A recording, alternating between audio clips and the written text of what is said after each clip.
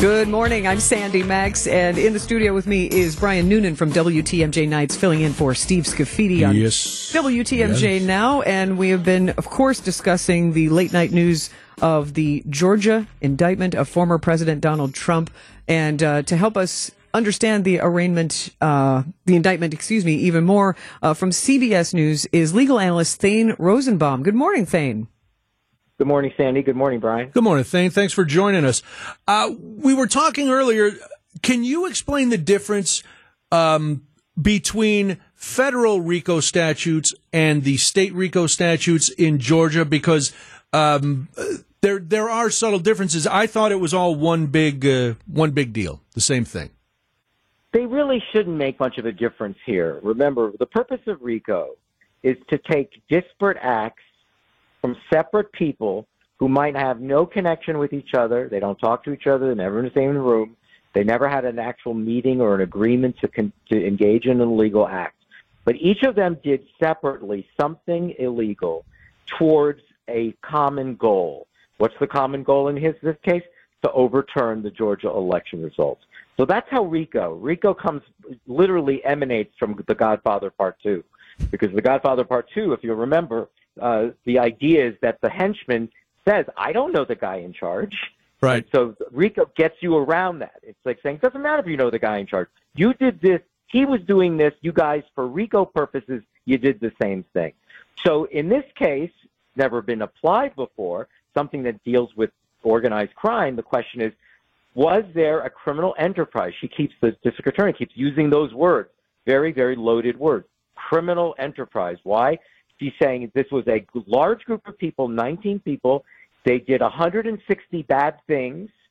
They may not know each other, but there are 41 counts to this, and they're all essentially connected for having committed election fraud. And THane, even if the result of this is a conviction, it would not prevent Trump from being elected president, correct? Not in America. The founding fathers didn't have a problem with people having felonies or being in jail. Eugene V. Debs, in the early part of the 20th century, I think ran for president 3 times and got lots of votes from prison.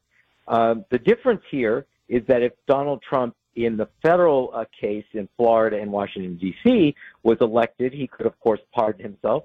If the cases haven't proceeded, he could call the Attorney General's office, the Justice Department, and say, drop it. He can't do that here. These are state law crimes.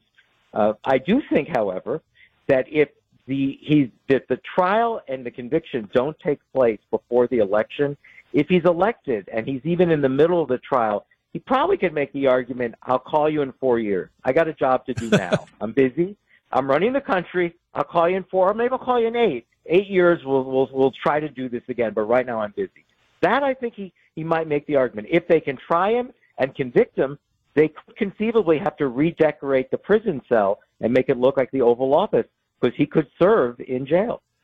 A lot of people are making, and for those of us who are not lawyers, people are making an issue out of how fast some of these trials are being pushed to take place. Is there a usual amount of time or an average amount of time, or is this, moving quickly? Is that just part of the system? So, our founding fathers created this concept of speedy trials. Why? Because King George III used to throw people in jail and we never came out, right? And the trials were scheduled for infinite, okay? So speedy trials, usually when we hear about it, it's the defendant who wants it. It's not the government. What's interesting about these cases, it's the government. The government is saying, now you could claim, well, it's political. The government wants this guy not to run for president. They want to make it impossible for him to run. They want to tie him up in all of these courtrooms. They want to convict him of something and make it impossible for him to govern or even to campaign. So, again, what's usually the case is the defendant. In this case, the defendant is saying, for the love of God, I'm running for president. Let's just discuss this when the election is over. It shouldn't be before then. You've got to give me a chance under my constitutional right to speak to the public, right? I have a First Amendment right to campaign and to actually speak to them. You're tying me up, and now you've got, orders of protection where you don't want me to even talk about it. How am I supposed to campaign if I can't talk about it? Can you explain a little bit of that order of protection? Because, people love to scream about First Amendment, and this is the government limiting a person's speech. How do we make that? How is that right? I guess is the question. So the judge last week essentially said, "Oh, no. I understand. You have a First Amendment right to speak. I get it." She started off with that. Mm-hmm. So did the indictment, by the way. Everyone likes to start off with, "Oh, no. I know you. No. I know you have a First Amendment right to speak." But here's the but. So in this case, the judge said, "But you don't have the right to speak if you're intimidating witnesses, or if you're scaring them away so they don't want to be involved. If you're sharing sensitive documents that should only be shared with the jury and not with the general public. So if you have something to say that doesn't involve that, say it." So, order of protection is not a gag order. She's not saying keep your mouth shut, but in a way she is, to some degree, the judge, because the case itself is about him campaigning, right? Now, maybe he wasn't allowed to campaign in the aftermath of the election. He just wouldn't stop saying that the election was stolen. He has the right to say that, right? He has the right. Stacey Abrams, Hillary Clinton. You have the right. It is not unlawful to reject the election results, and that's what's interesting about these cases. You can reject the results. The question is, are you engaged in conduct that are unlawful?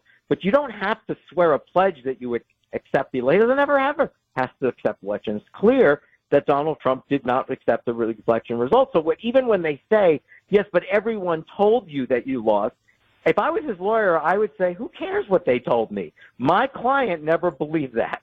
Right. He always believed that he won, and you've got to prove willful intent, and I don't know how you're going to do that, because just because his daughter said he lost, he had lawyers that told him that he could still win this.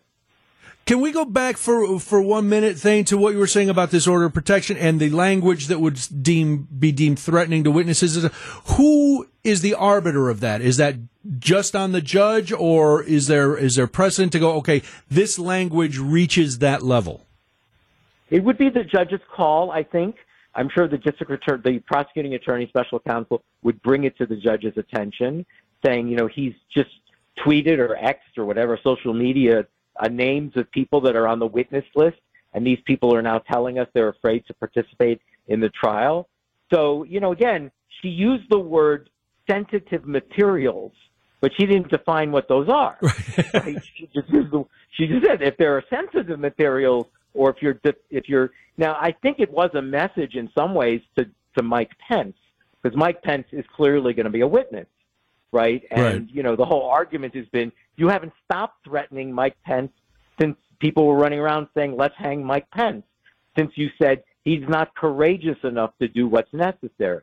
So I'm sure that they would be much more strict about things said about Mike Pence, although he's former vice president of the United States. He's running for president. I don't think he would be threatened in the same way that election workers would be threatened.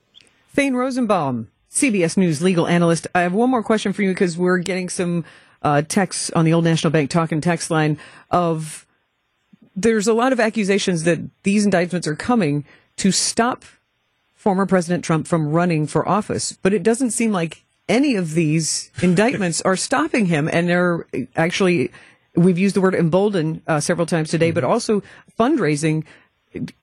How are these indictments stopping him and preventing him from pursuing the presidency? So, Sandy, you know me a long time. I'm often wrong.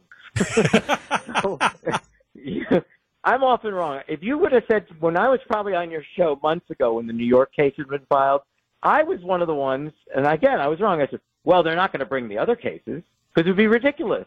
How many can you bring? They're going to have to let the New York case go first, because it would look terrible if every single one of the jurisdictions thought that they could each try him in criminal court. There's even a civil case that's coming up in the fall in New York by the New York Attorney General's office. And I thought it would be absurd. The Trump base wouldn't tolerate it. Even some impartial Americans would think it doesn't look right.